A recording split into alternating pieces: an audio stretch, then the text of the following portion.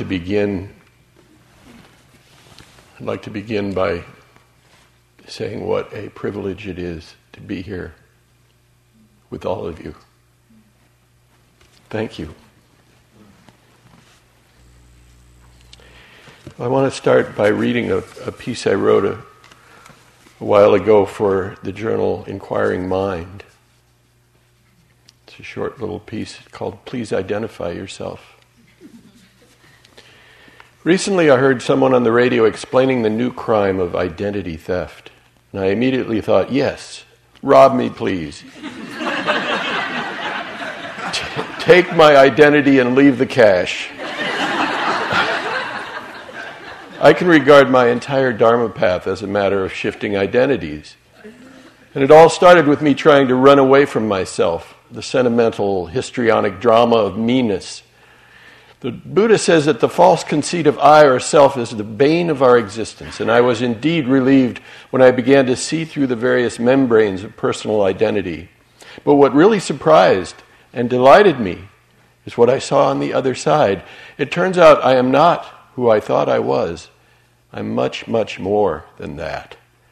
For the most part, we each live in our own story, and it's pretty much the only one we tell, as though we have a scratch in our mental record, and the same lines get repeated over and over again about my finances, my friends, my family, my stuff. It's too bad, because while each of us is lost in our private drama, we don't notice that we are taking part in grand epics and heroic, noble projects. For instance, even while reading email or shopping for socks, we continue to operate as breathing cells in the great body of life on Earth, part of a fascinating multi-billion-year experiment in biology and consciousness. Of course, in your own story, you are always the star, but in the big story of life on Earth, you are just a bit player. In fact, an itty-bitty bit player, just a walk-on part.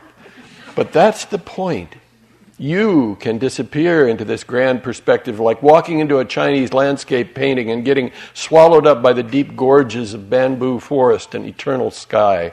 You can move out of the personal into increasingly large circles of inclusion and identity until finally you can point in any direction and say, along with the great Indian mystics, Tat Tvam Asi, I am that. I am that.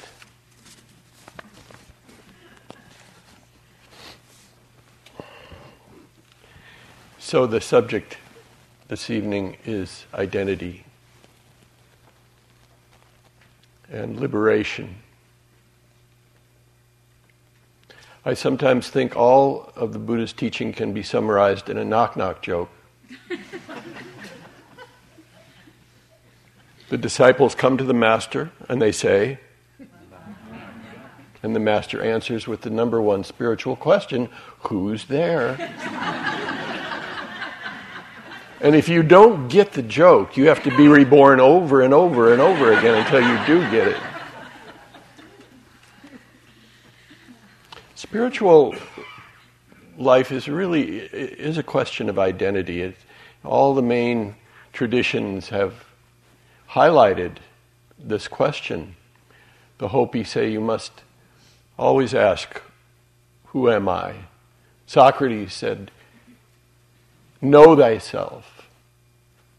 The Hindu Advaita Vedanta masters say, who is it that's asking this question, who am I? You know, they'll keep pulling the rug out from under you. In Zen, they have colorful ways of asking the question, who is it that's going in and out of these six sense doors? Or, who is it that's dragging this corpse around? The Buddha said, true happiness can only be found by eliminating the false conceit of I or self. Unfortunately, we are all born with a case of mistaken identity, believing that we are in here and the world is out there. And we pretty much go through life believing we are acting on the world, and rarely do we notice that the world is moving us, moving through us. A caveat, all life seems to have some sense of self, of itself and the boundary between itself and the world. It's almost the definition of life, is to have some sense of boundary and integrity. The Buddha's great breakthrough was to see through the membrane of self and to realize that we co-arise with all things. He gave us a new story, a new identity. I think it's interesting to note that it didn't always feel this way to be somebody. The clothing of self wasn't always this tight. If you would have asked a desert nomad or a medieval peasant a few hundred years ago, what do you want to do with your life? They would have no idea what you're talking about. You do what you're born into. There's no sense of individual autonomy and agency. There's no question about it. You do what you do and you have your life.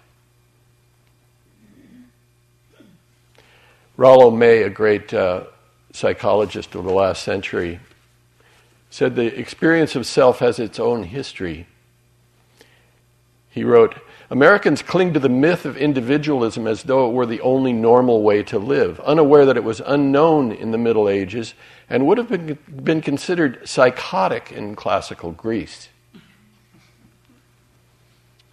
There have been some studies of early Greek literature, and it's been concluded that the early Greeks thought all the voices in their heads were the voices of gods, which we would now consider a kind of schizophrenia. Of course, now we regard all the voices in our heads as our voices, which is its own kind of madness. We seem to have come to an uncomfortable extreme at this moment, an extreme of individualism here in the land of personalized license plates.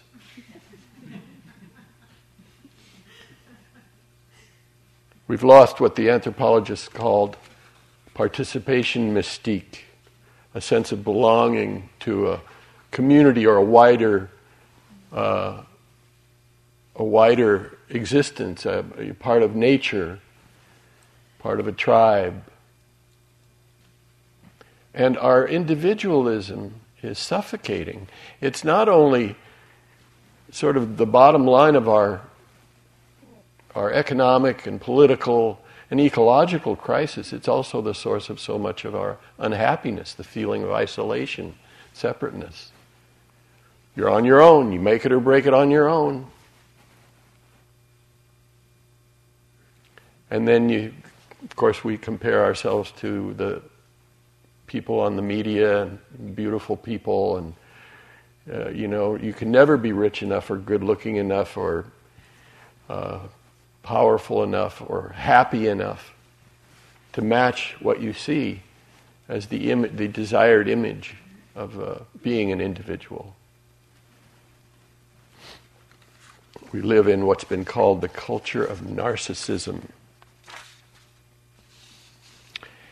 And it's ironic because also right now in our time, in our civilization, science is giving us a whole new picture of who we are in the scheme of things and telling us that we are intertwined with all and everything. In physics they call it entanglement. You move your hand and the entire universe is involved. Our new story tells us we are made out of the elements, the basic elements created by the explosion of supernova in the early history of the universe. That we are quite literally stardust. We are golden. Just want to see if you could get over that. Thich Nhat Hanh says, once I was a cloud, once I was a rock. This is not poetry, this is science. Our new story says we are related to every being who has ever lived. Related through this miracle molecule DNA, composed of 4 chemical compounds, and depending on how they're arranged in these long strings of coded information, the DNA will contribute to the growth of a giant sequoia, or a frog, or a rose, or a human being. It's a magic kind of, mysteriously magic kind of substance. It separates life from non-life. And so in some sense we are all cell brothers and cell sisters, you know. Can you dig it? You know what I'm saying? I'm on a campaign to create a new acronym to make DNA, which is, should be honored and revered in some way, to give it a new meaning. That every time you see or hear the letters DNA, think divine natural abundance.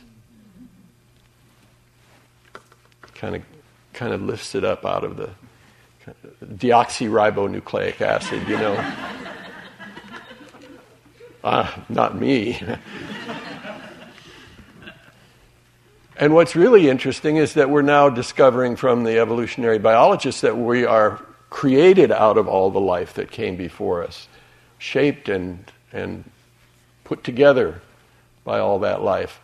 One of the most important discoveries of the 20th century was made by Dr. Paul MacLean at the National Institute of Mental Health, studying the evolution of the brain, and realized that we don't have a brain, we have 3 brains, and they grow in us in the same order that they grew in evolution. So that in the embryo we first get a brain stem, also known as the reptilian brain, and then we get the limbic system or the mammalian brain, and then we get the new human brain or neocortex. And one brain doesn't override the other brains. They are very intricately interconnected, and there's growing serious research to indicate that we use our new human brain mostly to make excuses for the behavior generated by the other 2 brains.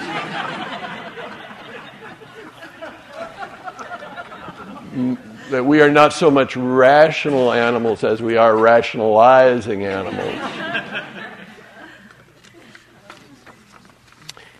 So we're getting this whole new story about who we are and where we came from, and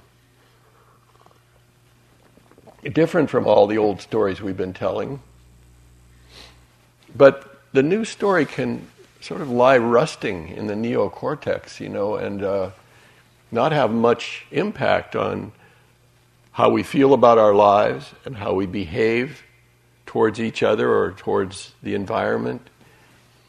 How can we take this new understanding and information and integrate it and make it part of the place we live from? And that's where the Dharma comes in. That's where this meditation practice we're doing comes in. The Buddha said, the Buddha was, the first scientist, a great scientist. His method was to be as objective as possible about oneself as the subject. Develop this quality of mindfulness, and then go into the body and into the mind and begin exploring and ask yourself, do I own any of this? What is its origin? What is its cause? Where does it come from? In a process of trying to discover an answer to who am I? That mindfulness, the opposable thumb of consciousness, reaching out and looking and studying oneself. That's part of what we're doing. And another part of what we're doing is simply incorporating this new understanding, whether we know it or not. That, I think, is what's happening.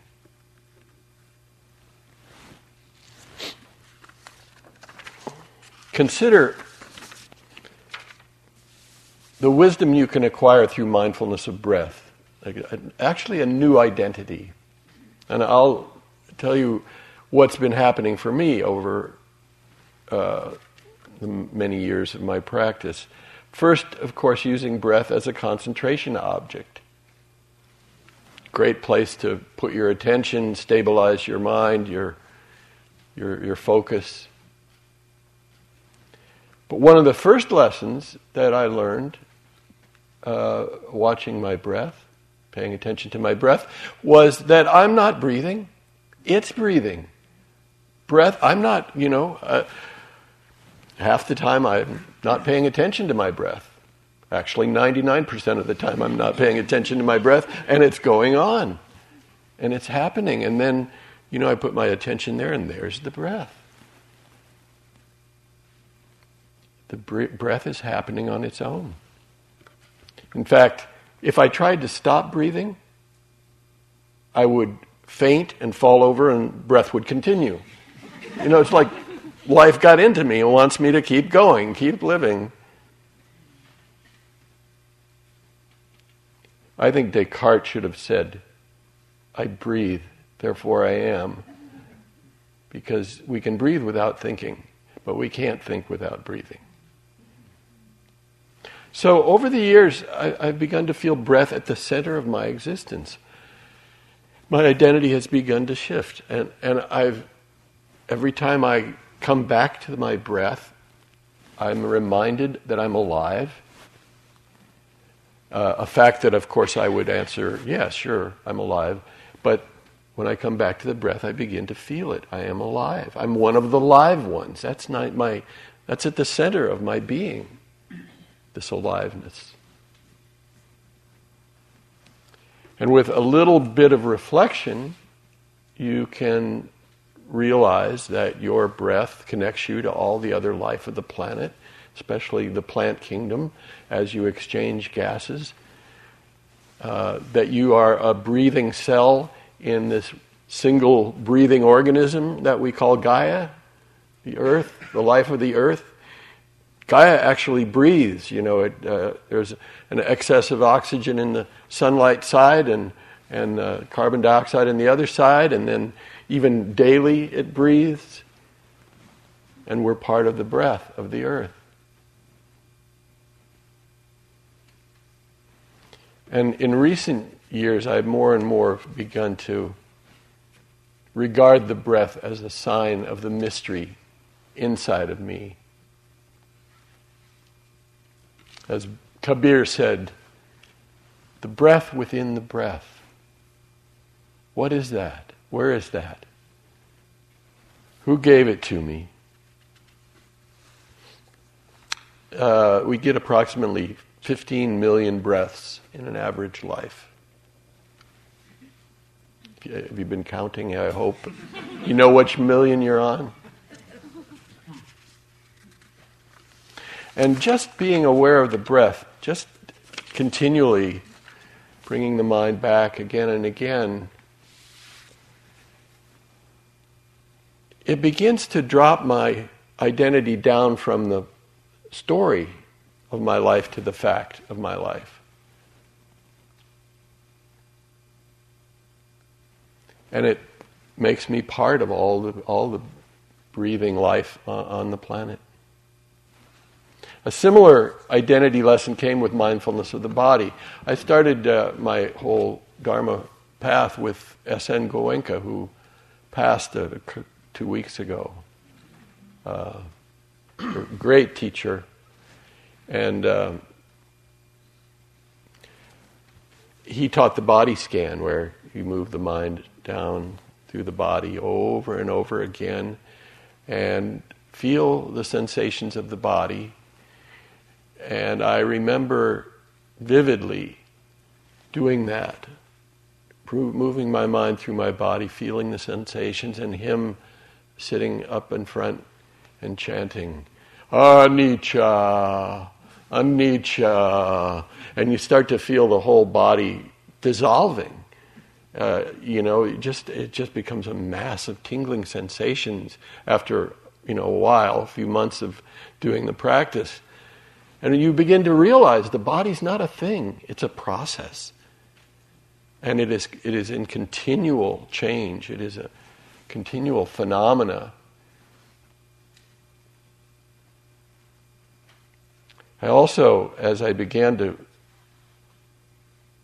pay attention to my body, also, let me just go back for a minute, the anicca, the impermanence of this body, and really realizing it in that way and getting really deep inside.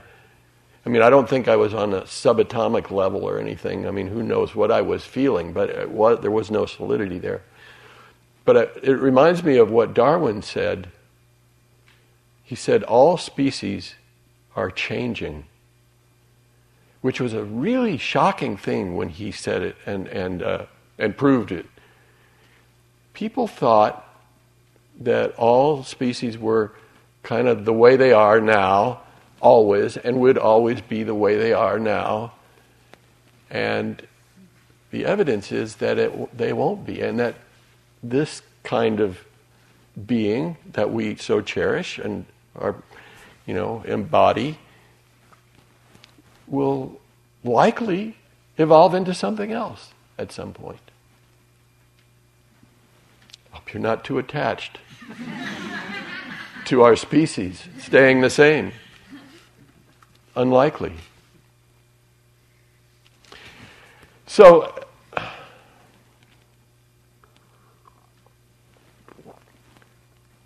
and as I paid attention to my body, I really began to realize that it had a life of its own.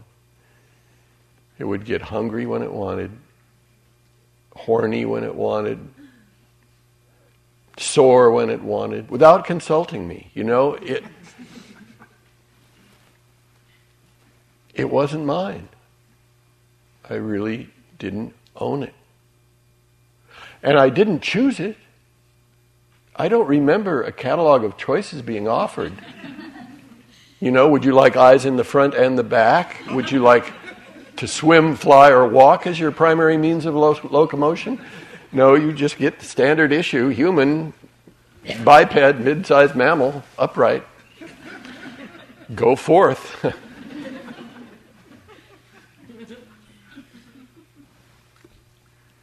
The Buddha said, and I'm always astounded by this statement, the body is not mine or anyone else's. It has arisen due to causes and conditions, for now it should be felt. Not mine or anyone else's. It has arisen due to causes and conditions. And if you believe in evolution, the causes and conditions are the elements of nature and the forces of nature acting on life, which keeps adapting in order to stay alive and creating new appendages and new camouflage and new ways of sensing as a survival means. And so it's sort of like nature is an artist and keeps carving different forms out of the living mass of the planet. Causes and conditions. Studying evolution, I found some of the causes. I just love doing this. I'm trying to make a list of the reason for everything. There's a reason for absolutely everything, and what else is there to do? The story of evolution is our collective autobiography. Each of us starts life as a single cell, the shape of an egg. Once the egg is fertilized, the DNA code guides it through the history of life on Earth. The single cell grows into a multi-celled sphere, into a tubular worm-like body. The embryo grows rudimentary fins, gills, webbed fingers, toes, features of reptiles and amphibians as we cycle through the DNA of our ancient ancestors. Even after we start to grow arms and legs, we resemble the embryos of pigs and rabbits. It happens in the warm sea of the womb, and at birth we repeat the exodus from the ocean and land in the world.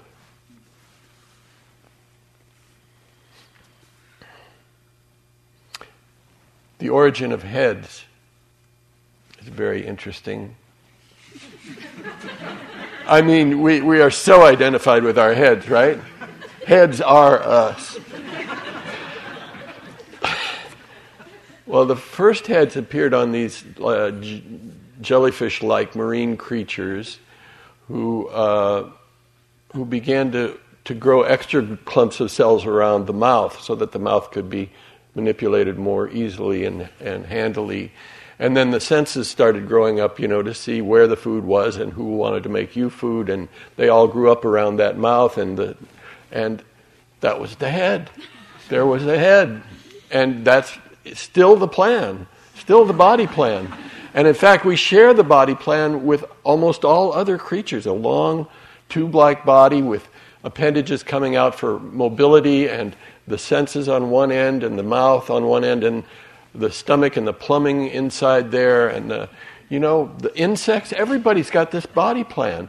Nature found a great way to work and kept that plan used it over and over again.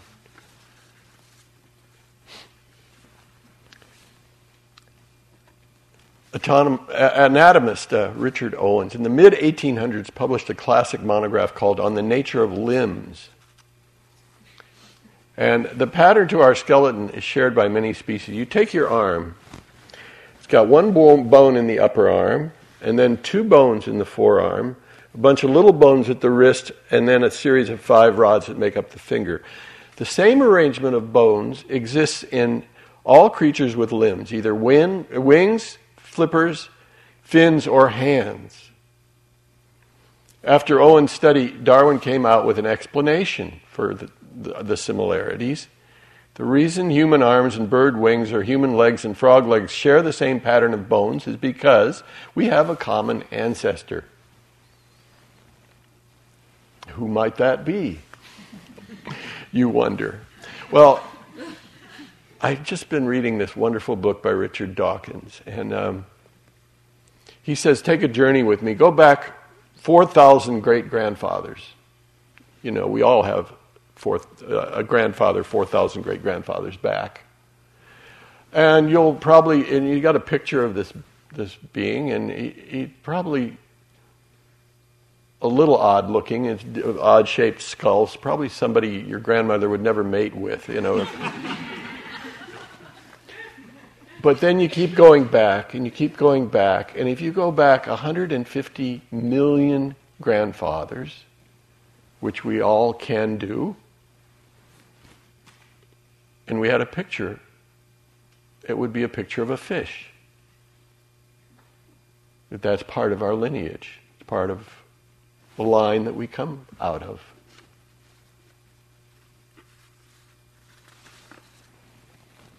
Recently, there's been all these stories about our body being composed of 90% other life. Have you heard about that? Many hundreds of species of microbes, bacteria, about 100 trillion of them are right now having a great time in your stomach. More living beings in your stomach right now than all the humans who ever lived on planet Earth. They have houses, churches, they have a whole civilization in there. There's some speculation that bacteria invented humans as a moving feedlot. Get a tour of the neighborhood and, plenty to eat.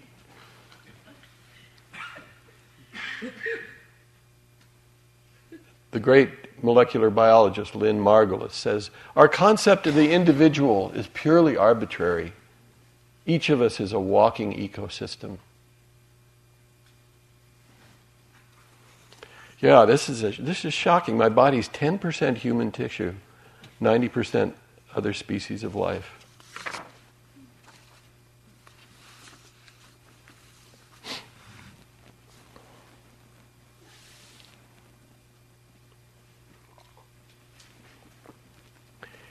If you wanted to take ownership of your body, you'd have to clean it up a bit.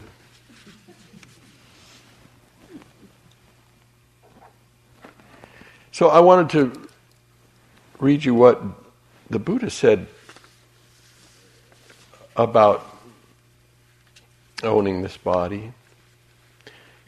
He said, monks form is non-self. For if monks, form were self, this form would not lead to affliction, and it would be possible to determine form. Let my form be thus. Let my form be not thus. You can imagine, let my form be like this or like that. But because form is non-self, form leads to affliction, and it's not possible to determine form. Let my form be thus. Let my form not be thus. He says that almost about all the aggregates, the senses, the feelings, everything. You're not really in charge of it. Do you own it? Who owns it? It has arisen due to causes and conditions.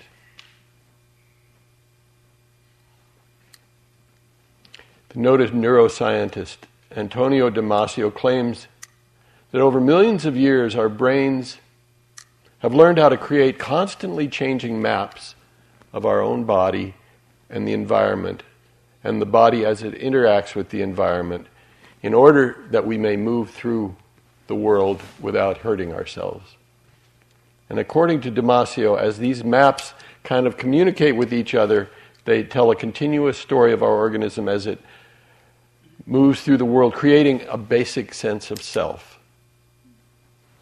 That our sense of self grows out of this map making that we use for our survival and for our ability to live in the world. So, you let go of yourself, by the way, at your own risk. It's not something we take responsibility for here at Spirit Rock.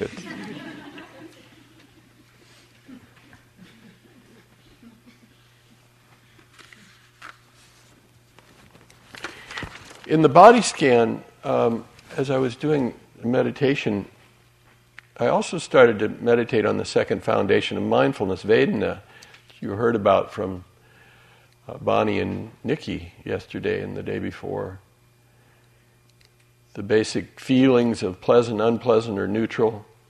And I remember thinking, gosh, I can really feel my mammalian nature in seeing how much I want pleasant and I want pain to go away. You know, that my whole life is a matter of wanting pleasure and not wanting pain.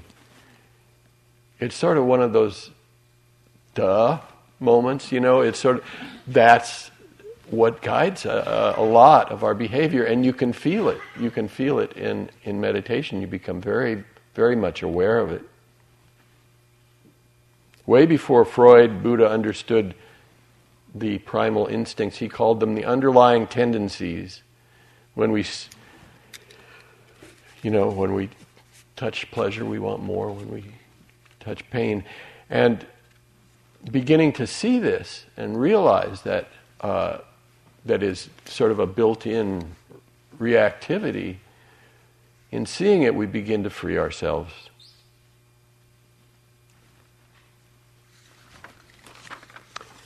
This is neuroscientist Melvin Konner. The motivational portions of the brain, particularly the hypothalamus, have characteristics relevant to the apparent chronic nature of human dissatisfaction. Experiments suggest that our chronic internal state will be a vague mixture of anxiety and desire, best described by the phrase, "I want," spoken with or without an object for the verb. It's that constant dissatisfaction that Nikki was talking about, you know. It's built in. It's built in. The great thing is that mindfulness is there, and we have discovered it, and that we can actually begin to perhaps, at times, override the instincts. Find some freedom, find a little gap between the stimulus and reaction. Make it stimulus and response.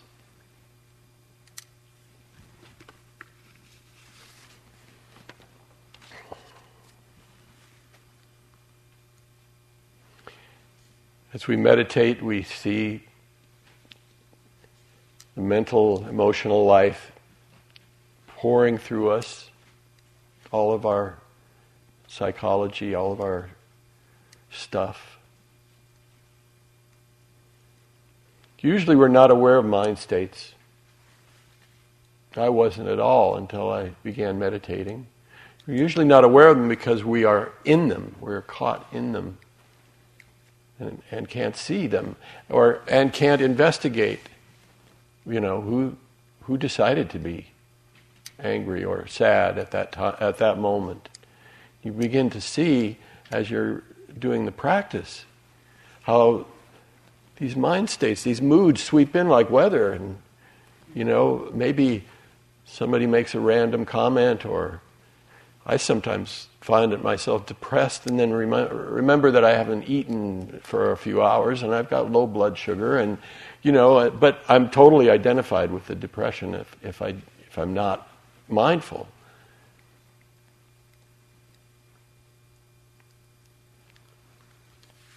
It should be obvious that mind states, emotions are not ours.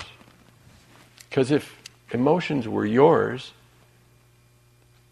you'd be happy all the time, wouldn't you? Wouldn't you choose that? The latest scientific understanding is a very unromantic view of our cherished sentiments. In his book, The Emotional Brain, the neuroscientist Joseph Ledoux says, emotions are nothing more than the name we give to feelings associated with basic survival functions, which he calls the 4 F's. I see that their minds go right there,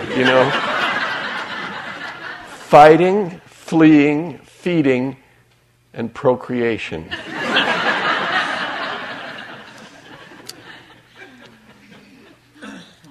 So, in this understanding, anger or hatred are feelings associated with a protective instinct to protect our turf or our family with ferociousness or anger.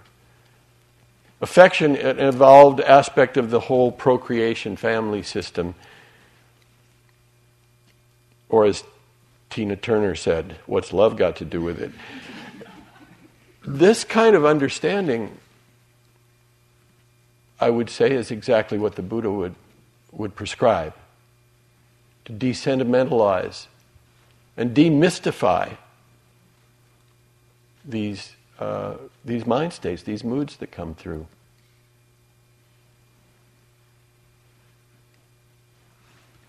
Not mine or me or mine, but part of this incarnation. Emotions as natural occurrences based on survival adaptations. The limbic system is the emotional seat of all of our emotions. It's been around for about 200 million years. The neocortex, the analytic thinking mind, for about 200,000 years.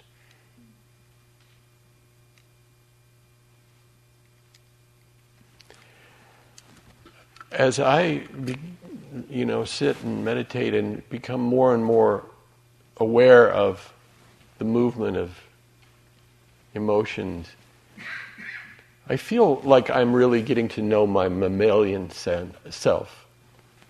That I'm gaining a kind of evolutionary wisdom that really speaks to my identity, to who I am. And I don't find it denigrating or in any way,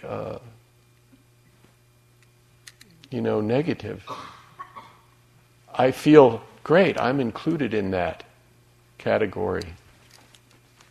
I'm a mammal and I'm proud. Say it loud.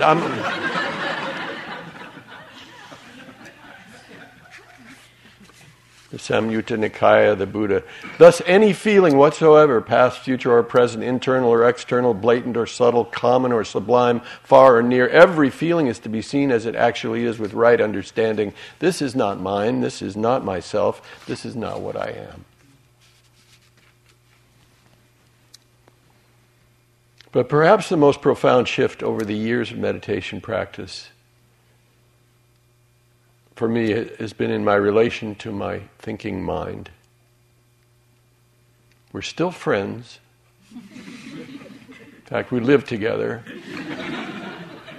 But we're no longer codependent.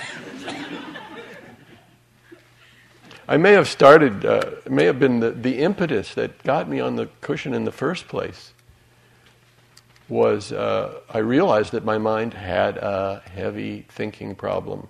Would start thinking the minute I got up in the morning. Would keep thinking in the middle of the afternoon, have to have a couple thoughts before it went to bed at night. It was a heavy thinker. It needed an intervention. And I'll never forget that first retreat, sitting down and really coming to the stark reality that I'm not in control of it. You know, I'm sitting there trying to pay attention to my breath, and my mind is doing whatever it wants, you know, fantasies, plans, again without consulting me, and it's such a shock. I think most people in the world never get to see that kind of up and close look at that. You know, they totally believe that they're running the show and it's their thoughts, and true believers.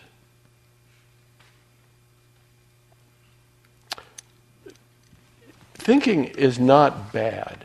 We don't want to ever put the kibosh on it. It's a great tool.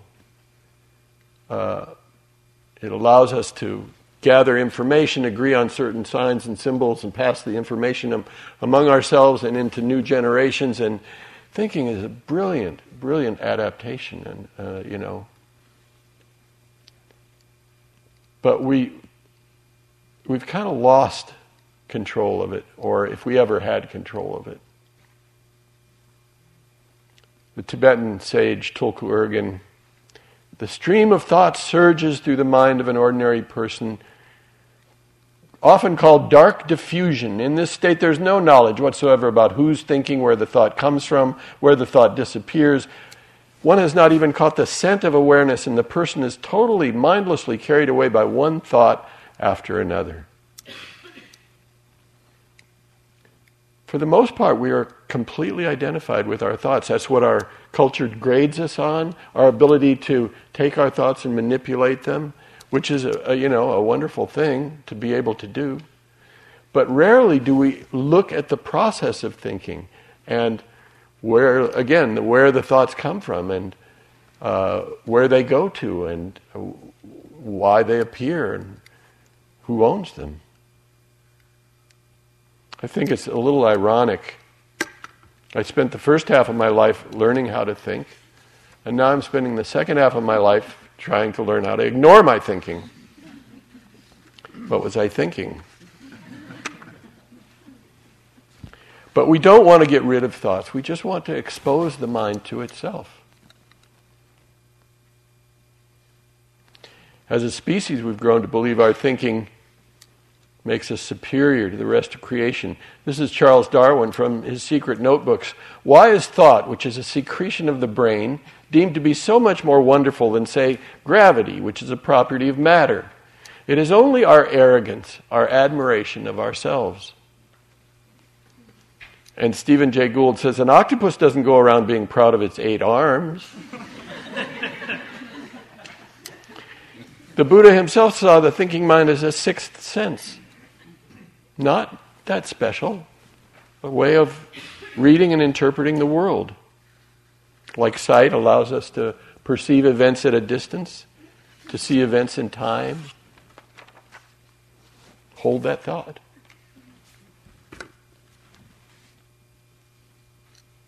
I find it liberating to view my thinking mind as a survival tool and realize that through the history of humans and thinking humans, we've all been basically thinking the same kinds of thoughts. It helps to demystify and depersonalize. But imagine 20,000 years ago, our ancestors, what were they thinking? Who's going on the hunt tomorrow? Who's watching the fire? What color should I paint my spear? I don't know. now thoughts about our 501k or our love life, the grocery list, basically it's the same stuff. In fact, if you take some sessions of meditation, see if you can count how many of your thoughts have something to do with your survival. This is including your place in the pecking order, which is part of that whole complex.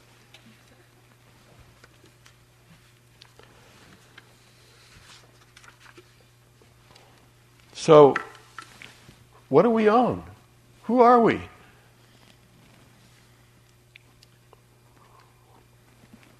If we're not the body, we're not the emotions, we're not the thoughts. Isn't there a some person up there running the show? Isn't there a me in there? It feels so much like there is. Well, a few years ago, Time magazine came out with a cover story summarizing the latest brain research and neuroscience research, and the cover story was titled "In Search of the Mind." And I'm sure many people were a little shocked to realize that it was lost. But the Time article concluded this way, and I had to write it down. Despite our every instinct to the contrary, consciousness is not some entity inside the brain that corresponds to self, some kernel of awareness that runs the show. After more than a century of looking for it, brain researchers have concluded that such a self simply does not exist. This is Time magazine announcing that the self does not exist. Why wasn't there a nationwide panic? Some kind of... It turns out our brain is this fascinatingly complex, beautifully designed, self-organizing system, and does it all without a director. Neuroscientist Daniel Dennett. You enter the brain through the eye, march up the optic nerve, round and round the cortex, looking behind every neuron, and then before you know it, you emerge into daylight on the spike of a motor nerve impulse, scratching your head and wondering where the self is.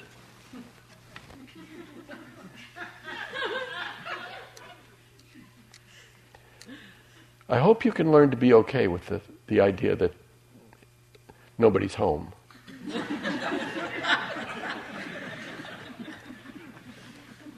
Ajahn Chah. When we examine all that we call mind, we see only a conglomeration of mental elements, not a self. Feeling, memory, perception are all shifting through the mind like leaves in the wind. We can discover this through meditation. We can learn to not take it all so personally. Let life live through us. The disciple Huiku asked Bodhidharma, "Please help me to quiet my mind." Bodhidharma says, "Bring me your mind so that I can quiet it." After a moment, Huiku said, "But I can't find my mind." "There," said Bodhidharma, "now I've quieted your mind."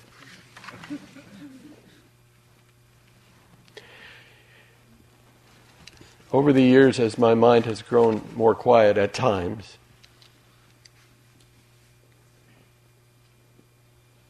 and I studied myself with mindfulness, I began to explore knowing itself behind the flow of all the phenomena.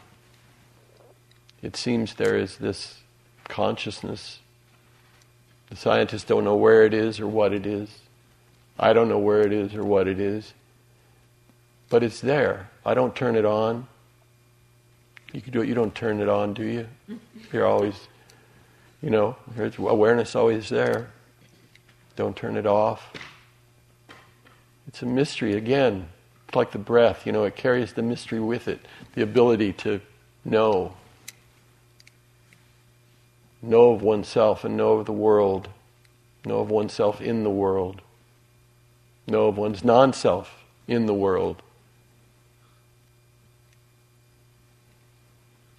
Buddhists sometimes call it original mind or the true nature of mind. Then Tibetan Buddhists seem to deify this original mind, give it wondrous names like the predicateless primordial essence, the weaver of the web of appearances. And this is a great one. The outbreather and inbreather of infinite universes throughout the endless duration of time. Pure consciousness, the ground of being. Whatever you call it, we all have this pure knowing mind. And sometimes you can see it through, in between the thoughts and the events, the phenomena of your practice as you're sitting there. Sometimes you can see it. Look at it. Just wonder, how did this happen? And as you meditate, realize your experience is not I, me, mind. It's the mammal condition living through you. It's the human condition living through you. Your joys and sorrows arise out of having a nervous system and a brain. And you can still love yourself. Love yourself to death. I have 2 mantras I'll offer. You can choose among them, between them. One is, I'm perfectly human, and it's only natural. Or you could switch it around and say, I'm only human, and it's perfectly natural. I think using the information and metaphors of modern biology, I find them to be a powerful, skillful means for liberation.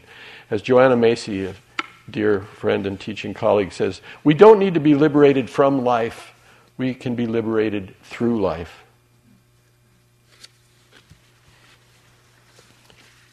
And as we come to see ourselves as part of this experiment of life on earth, we care more for other forms of life. We begin to feel the kinship. We are breathing with all the life of the planet. We are feeling pleasure and pain and with the life of the planet. So meditation practice and deep ecology kind of start to go together, you know. We're doing this for each other. We're doing this as a community. We're doing this as members of a particular species at a particular moment in this wild and crazy experiment.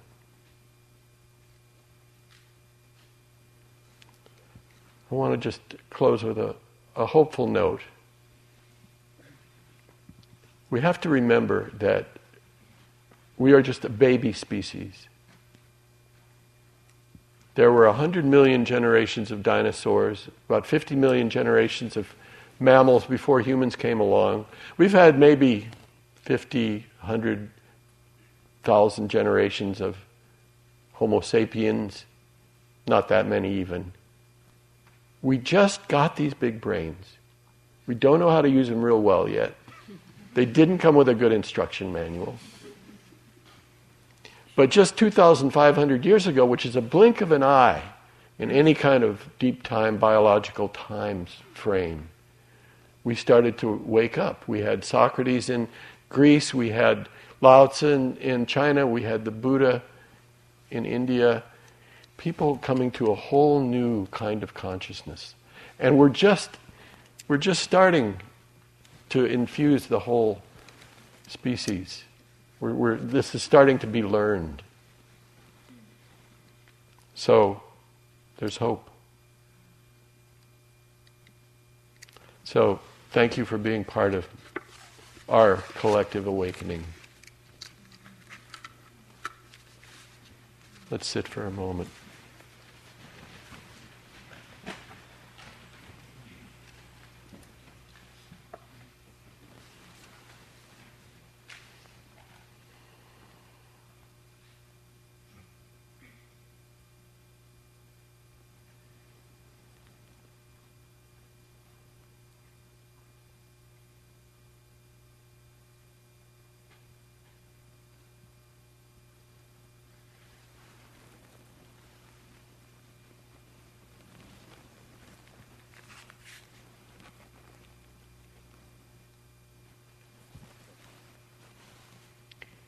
Here's the mystery.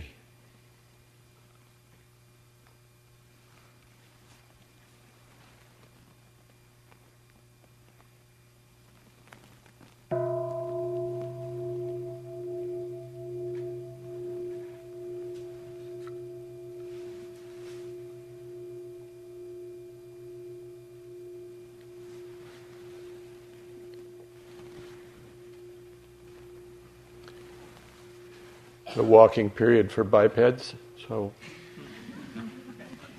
enjoy your walking.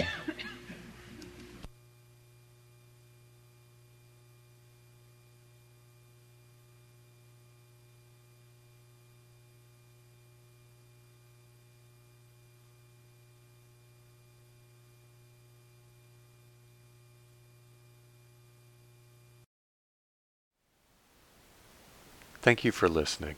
To learn how you can support the teachers and Dharma Seed, please visit dharmaseed.org/donate.